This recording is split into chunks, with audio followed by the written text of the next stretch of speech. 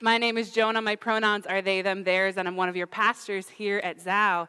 And we are just getting right into it with that reading, aren't we? Anybody have some little feels bubbling up? You know, there are not a lot of particularly classic purity culture texts, but that is one that is drawn on a lot. And so we wanted to start here, kind of in the thick of it, with some of the language that has been used to harm and abuse a lot of people so that we can really break it down at the source. And that is what we are doing in general. Welcome to Pure Trash, putting purity culture where it belongs.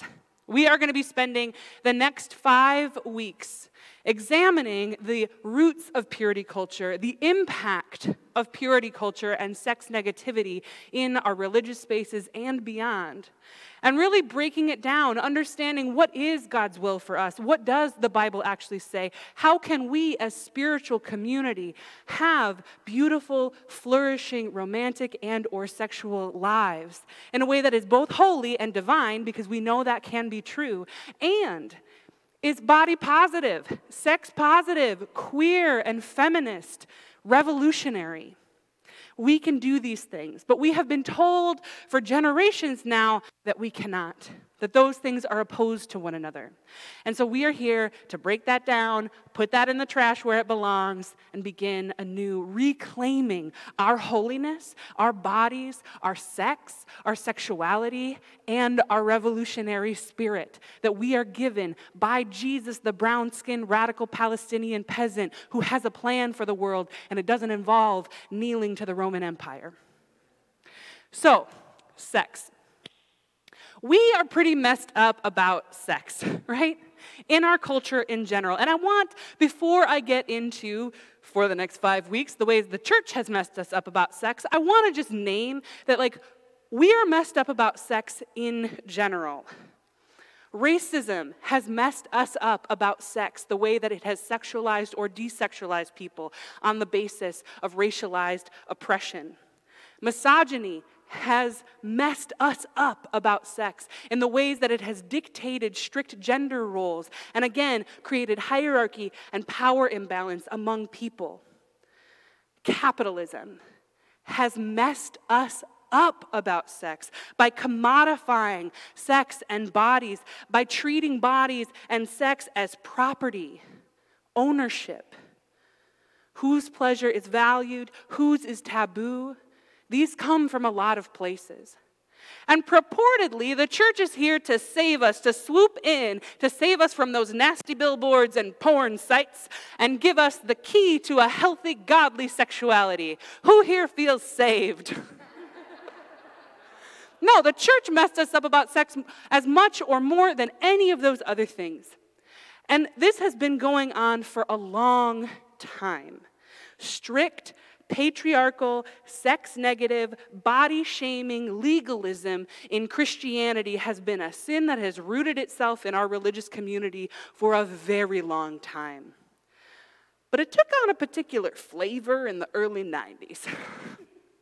In the early 90s, there was an evangelical movement of purity culture. This is the true love waits, get yourself a ring, take your dad to the prom, kind of weird, everyone gets abstinence-only education in schools, culture of the white evangelical church that pervaded so many other spaces, made its way into spaces beyond that origin of white evangelicalism, and actually invaded probably most of the communities that folks here represent, whether or not we had direct contact with its source point.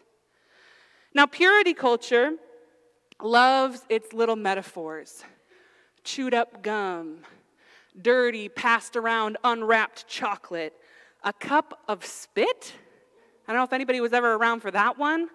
Just having everybody spit into a cup in a room and then saying, who wants to drink it?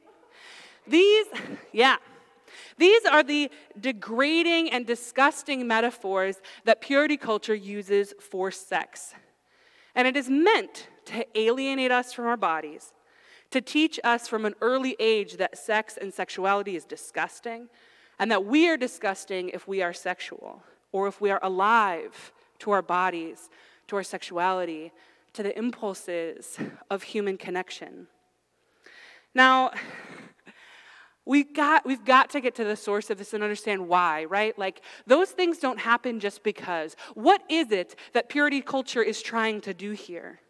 Why has shame and disgust been leveraged to control our bodies, to reinforce hierarchies of power and oppression, and to dictate a world in which we are all distracted by the mandate to police ourselves, our voices, our bodies, our minds, our innermost fantasies? Now, over the last week, I've spent some amount of time in debate with evangelicals who have traveled across state lines to yell at us. They were at Pride, they were at a Planned Parenthood clinic a couple of days ago, and against my better judgment, I spent more than an hour talking to them about why they were there and what they were doing. Now, I had gone to defend a clinic, but it wasn't long before we ended up on homosexuality. And having been fresh off of Pride and dusted with extra queer glitter, I felt equipped to actually talk to them a little bit about this because I was curious. Where is this coming from? What is it that you are so wedded to? And of course, they brought out the Bible verses, chapter and verse, one after the other. And when we would talk about context, when we would talk about history, when we would talk about words like the fact that the word homosexual was not put into any English translation of the Bible until 1946, they actually would retreat from the so-called clobber verses, the ones that biblical scholars have put a lot of energy into contextualizing to say, these are not actually what you think they are. This word does not mean what you think it means. And they retreated back to the phrase sexual immorality. This, again, is the crux of purity culture language. We are not supposed to be sexually immoral. And so when I had said, well, hey, Jesus didn't actually say anything about queerness or queer relationship, they said, oh no, Jesus did. Jesus told us not to be sexually immoral. But when they do that, they are practicing something called eisegesis.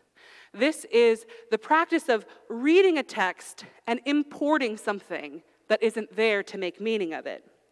Because they have come with all of their cultural location, which we all do, but they've come with all of their cultural location, and so when they see the phrase sexual immorality, rather than asking, what does Jesus mean when he says it, they just think, what do I think sexual immorality is? What have I been told sexual immorality is? And therefore, sexual immorality in this reading is assumed to mean whatever the common prohibitions around sex are in any given culture. So what is sexual immorality? Well, to them, it is anything outside of a complementarian, patriarchal, hierarchical marriage relationship. To me, it's something a little different. And so it is our task here, if we care about the Bible, to examine what immorality actually is. But purity culture comes with a prefabbed, prepackaged understanding of what it is. They will tell you, don't worry, you don't have to think about it at all. And it gives preachers and leaders in the church a lot of authority to be able to say, well, let me tell you, I'll tell you what sexual immorality is. I love what Maddie was talking about earlier in Cuba, having these grassroots conversations of discernment. This feels really holy and really religious to me. This is the community that Jesus was leading in, teaching in, where there would be debate and discourse at the synagogue, where people would collectively work together to understand what something meant, discern the will of God through the people of God. That sounds holy as hell to me. But that's not what purity culture is interested in. Purity culture is not interested in your opinion.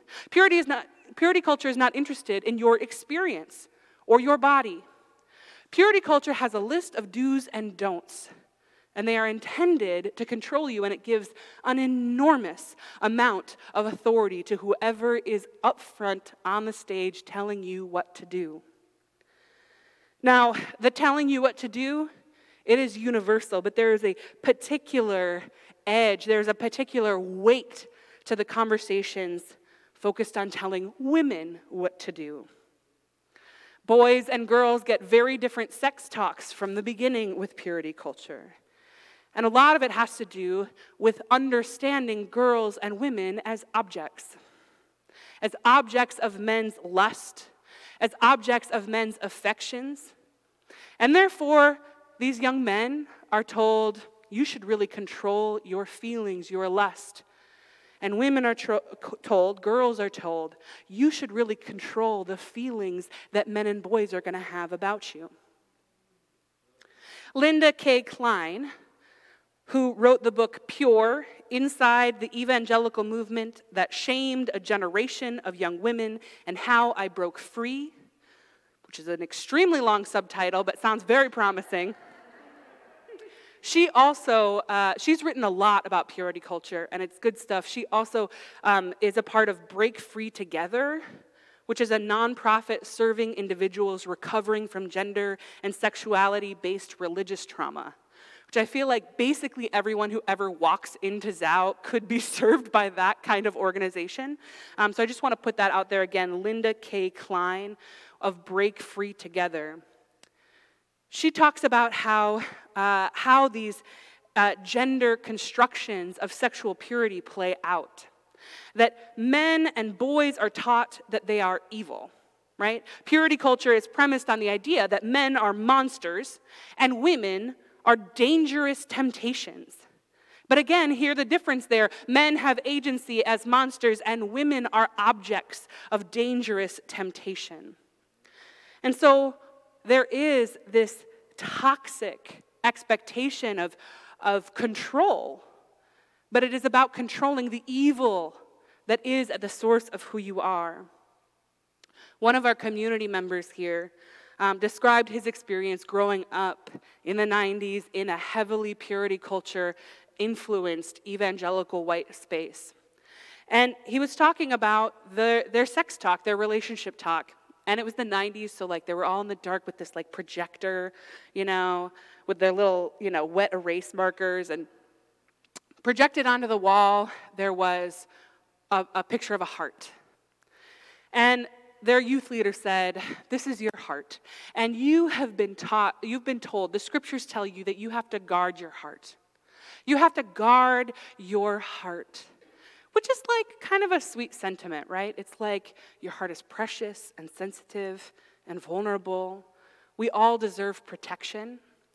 And that, I think, is what the scriptures and the idea behind guard your heart is really about. But he took that heart down and he put up another slide, another image. And it was a heart with a bunch of soldiers with guns surrounding the heart, guarding it, pointing away at any intruder. And he said, this is probably what you think of when I tell you to guard your heart. But that's not what it means. And he took that down and put on another one. And this one had the heart surrounded by armed guards with the guns pointing at the heart. And he said, this is what I mean by guard your heart. Your heart is evil. Your heart will lead you to evil things. So you have to be on guard and guard your heart lest it lead you astray. This is one of the deepest, most fundamental lies of purity culture. It is premised on the idea that you are evil, your body is evil, your mind is evil, your heart is evil, and it needs to be controlled violently even by you on behalf of the church hierarchy who's going to tell you what to do instead. It is toxic, it is cruel, and it is really, really hard to root out when that kind of shame has been beaten into you since childhood. Now, purity culture is not just about sex and sexuality. It has implications for the body and all kinds of relationships, in particular, reinforcing performative gender roles and obvious policing about heterosexuality and suppressing queerness. Linda K. Klein puts it this way. In purity culture, gender expectations are based on a strict, stereotyped binary. Men are expected to be strong, masculine leaders of the household, church, and society. Women are expected to support them, to be pretty, feminine, sweet, supportive wives and mothers. Now, as a queer person, it's actually really difficult for me to unpack how exactly purity culture has impacted me. Because there's so much stuff that's easy for me to say like, oh, does not apply, not about it. But that's because all the things that were worthy of talking about were straight and binary, and everything else was coded and implied. How many things did purity culture coerce you to doing without ever having to say it out loud? And this is what happens when the body, the mind, the heart are characterized as evil. When boys and men are told that their minds are evil and not to be trusted, and girls, women are told that they themselves, their very bodies, their very beings are dangerous and could cause not only them but others to do evil in the world. We long to be good. We long to be holy and connected and healed. We long to bring goodness into the world. And so when we are told that merely being without being completely on guard with guns pointed at our very hearts, that we will cause harm in the world, it is so distressing. And it can sweep us up in an instant, taking all of our creative and passionate and prophetic and revolutionary and liberatory energy away from examining the systems and structures and powers of this world into an internalized control to say, I must prevent myself from causing harm. And it is a distraction. I feel like it's minimizing to use that word, but oh my gosh, how awful is it to take all of that structure of evil, all of the systems of oppression in the world, and say, no. You only think that's the problem. You only think that's evil because of your evil heart. So take all of that energy, all of that confrontation, all of that prophetic creative vision about the way things could be, turn it inward with violence and fear, and you better control yourself. This is the heart of purity culture. And the way that plays out with queerness and gender is something that I learned firsthand. Now, I was exposed to purity culture most in college. I had had a lot of different experiences in my life already. And before I was in an evangelical white campus ministry in college, I had been some other places. I had done some other things. I had had sexual and romantic relationships with women and non-binary people. Not that any of us had that language about gender yet.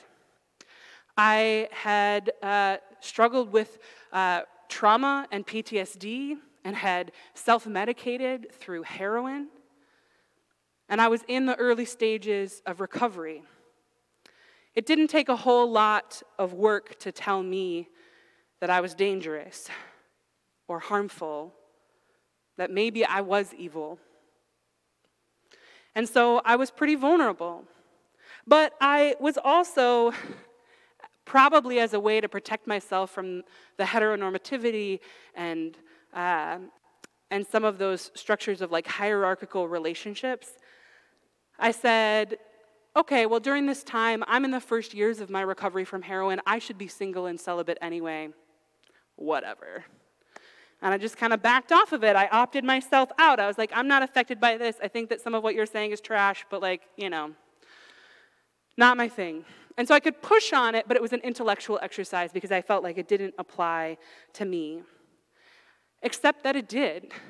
Except that so much of what they told me still seeped into my body and my being, affected my relationships.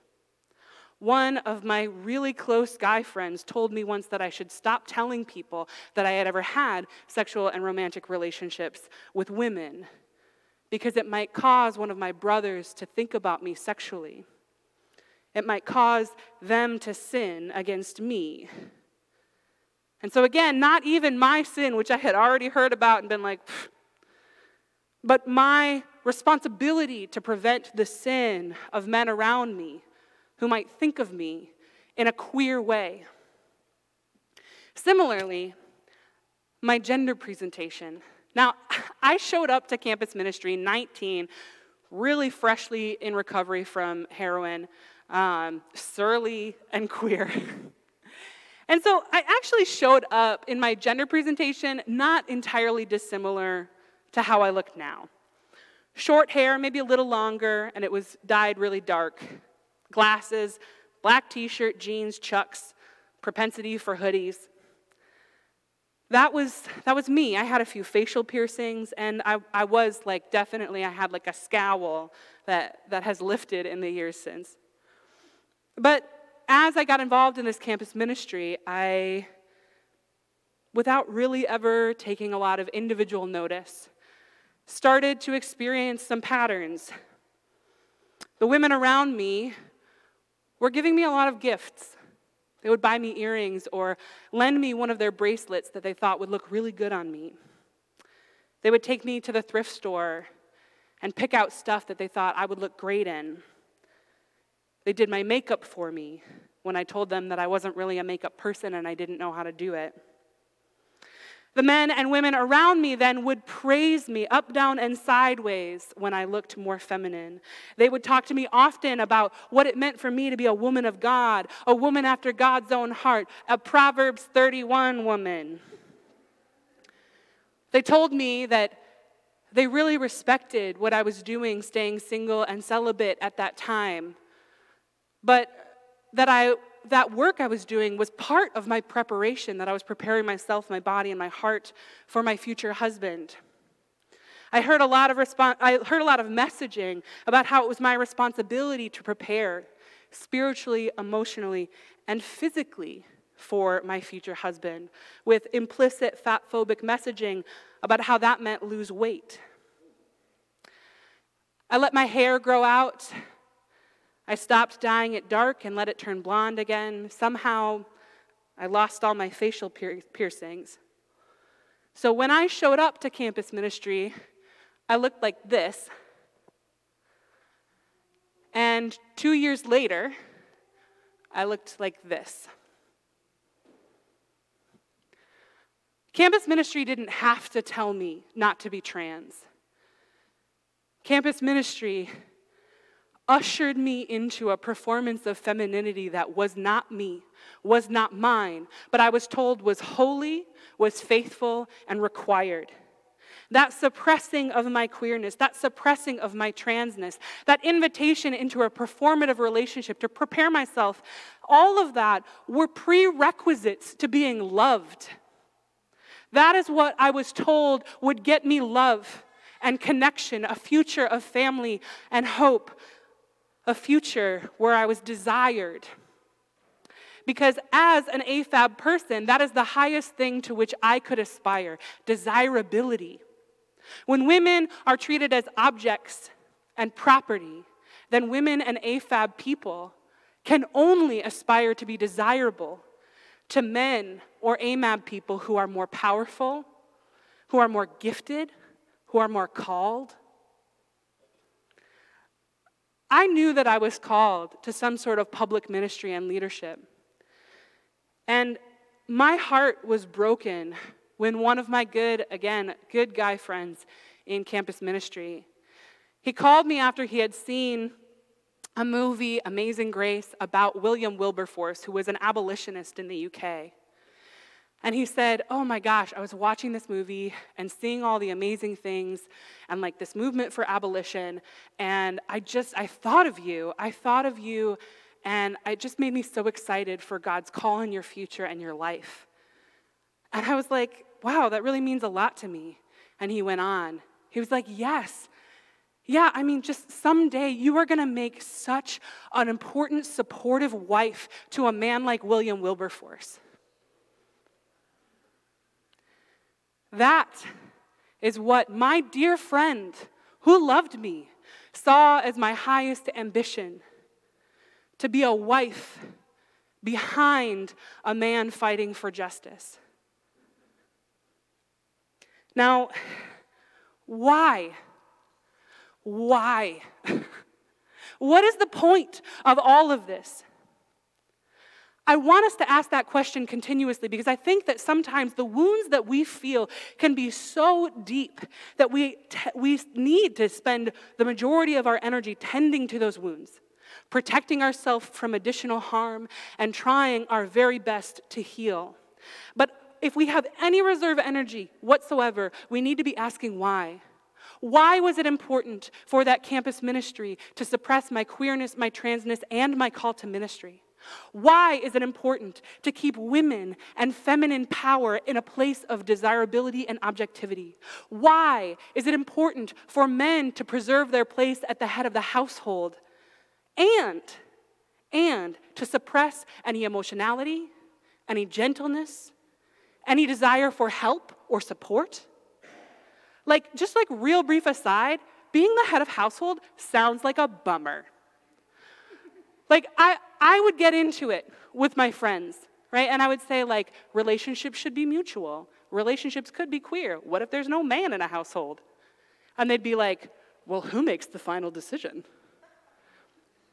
There was no skill around collective decision-making.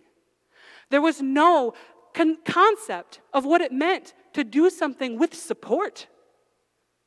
Men were expected to head their household. That meant financially.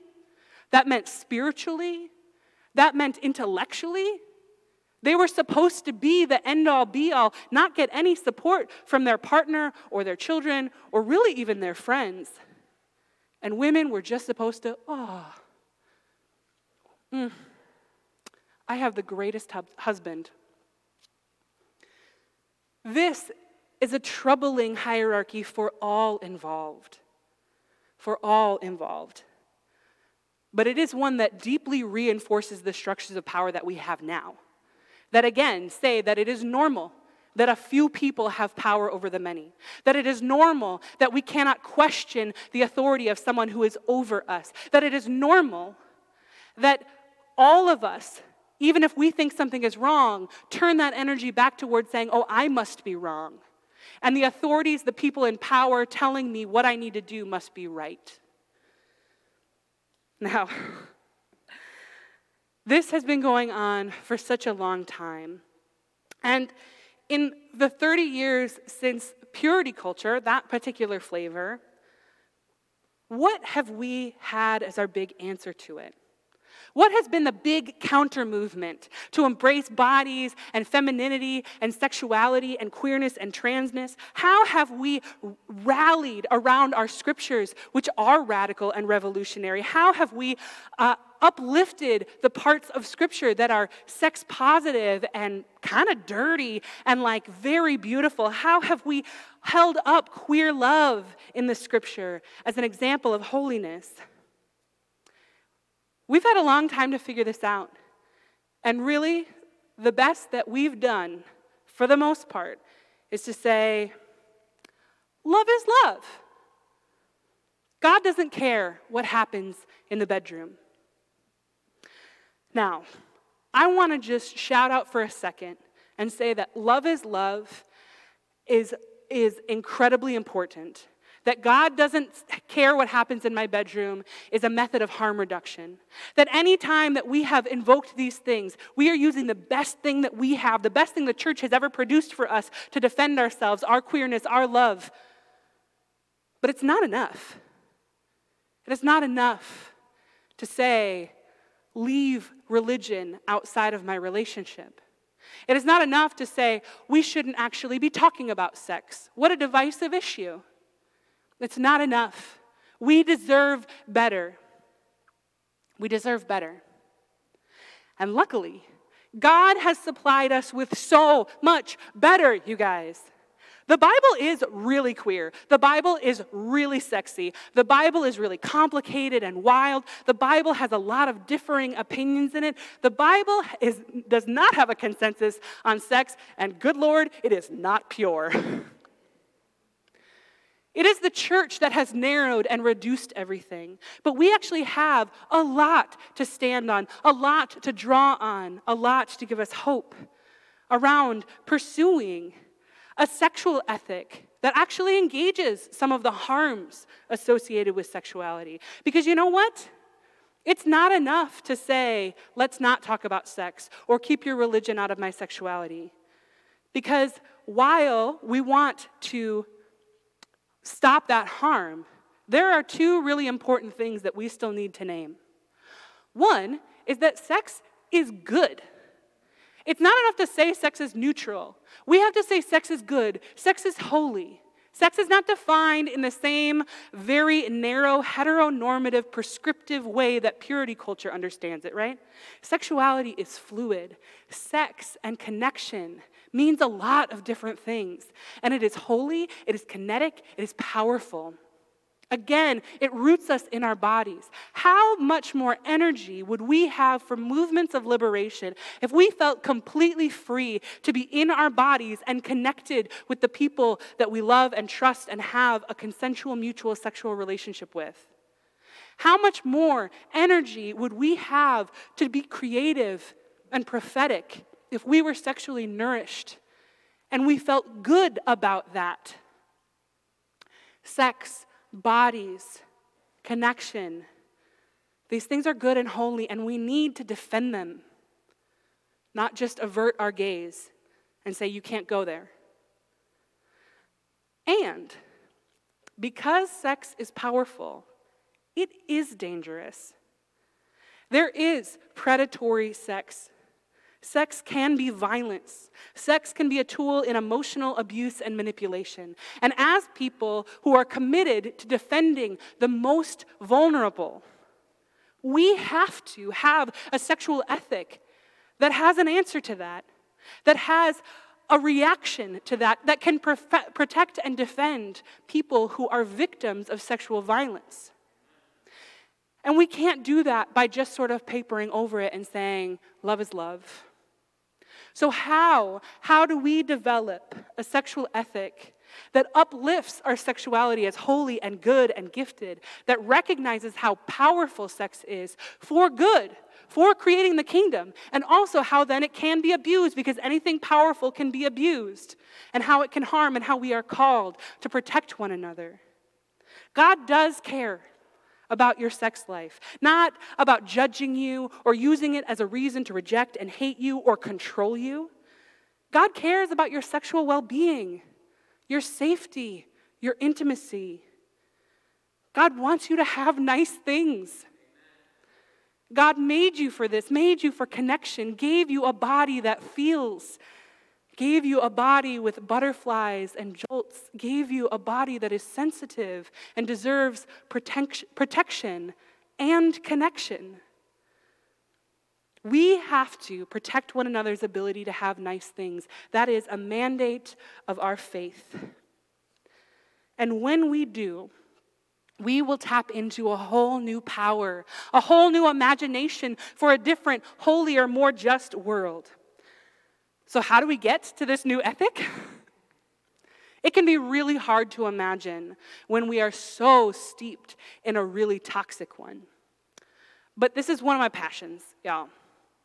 It's one of my passions to revisit the things that have been corrupted, including Scripture, from marginalized identity and experience and reinterpreting.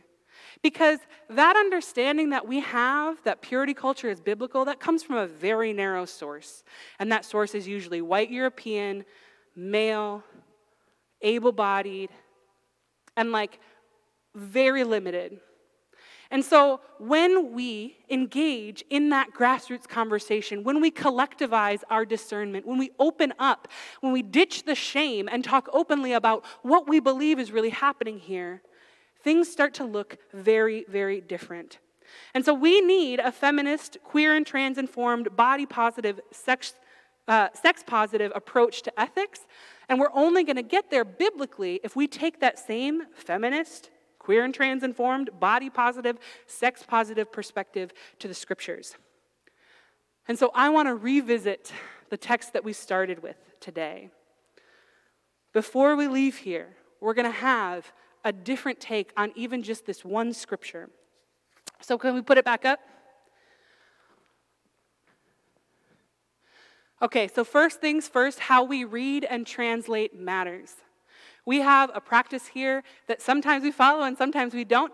But a couple community members today, Ruth, who was reading with us, kind of invoked this practice of sort of retranslating the text a little bit. So a lot of text will say brothers or brothers and sisters. Today, here we have siblings. And you may have noticed that when we talk about God, we use she, her pronouns. Now, this is informed by our understanding of who God is and who the people of God are. And so we approach this text, which is meant to speak to the people of God, and we call the people of God siblings in Christ, and speak about God, and we expand our understanding of who God is by naming her femininity, naming her she, her pronouns. So that's one thing that we can do, is reapproach the text itself and the translation itself. So we start by saying, so then, siblings, we ask and encourage you in the Lord Jesus to keep living the way you already are, and even do better in how you live and please God, just as you learned from us. This is an affirmation, right? This is an affirmation that human beings are good, that community pursuing goodness is holy, that we can be trustworthy to learn and discern together. Keep doing what you're doing and grow. Challenge yourselves. Be held accountable. How can we be better? You know the instructions we gave you through the Lord Jesus. God's will is that your lives are dedicated to her.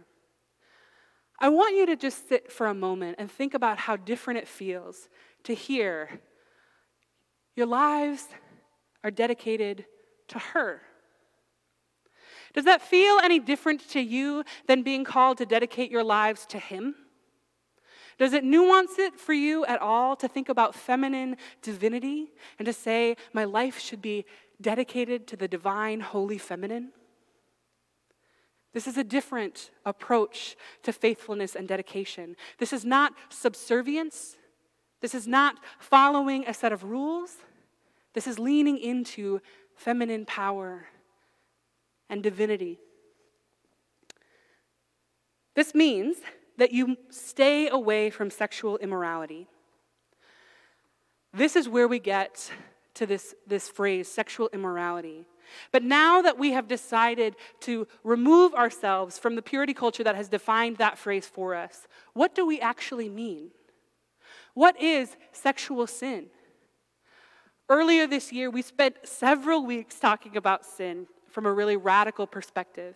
We talked about how sin is separation, that wholeness is holiness, and so healthy connection, relationship among all creation is perfection. And so anything that tears apart, anything that wounds relationship with God, with culture, or with community, and with the self is sin. So what kind of sexual act could actually harm our relationship? The point of sex is connection, whether it's connection to the divine, connection to a person or people, connection to yourself, to your body. And I just want to shout out, there's some of that in the Bible too. A person alone touching themselves in a sexual manner and having divine ecstasy. It's in there, I promise. So sex is about connection and intimacy. But we can all imagine sex that harms a relationship, that alienates somebody from their own body, from a relationship, from a community. That is sexual immorality. That is the thing that we need to stay away from. And I would venture that qualifies purity culture as sexual immorality, because that alienates us from our bodies, from our relationships, from God. That fills us with shame, that causes us to crawl into ourselves and hide from God, from one another, and even our own desires. That is sexual immorality. Purity culture is sexual immorality, and we are called by the scriptures to stay away from that. They go on. Learn how to control your body in a pure and respectable way. Don't be controlled by your sexual urges like the Gentiles who don't know God. Now, I just want to say that this is part of the scripture that has been pulled out and singled out, that idea of control. And so that language can be really triggering. And I think it's fair for us to say, that's part that we don't want to redeem.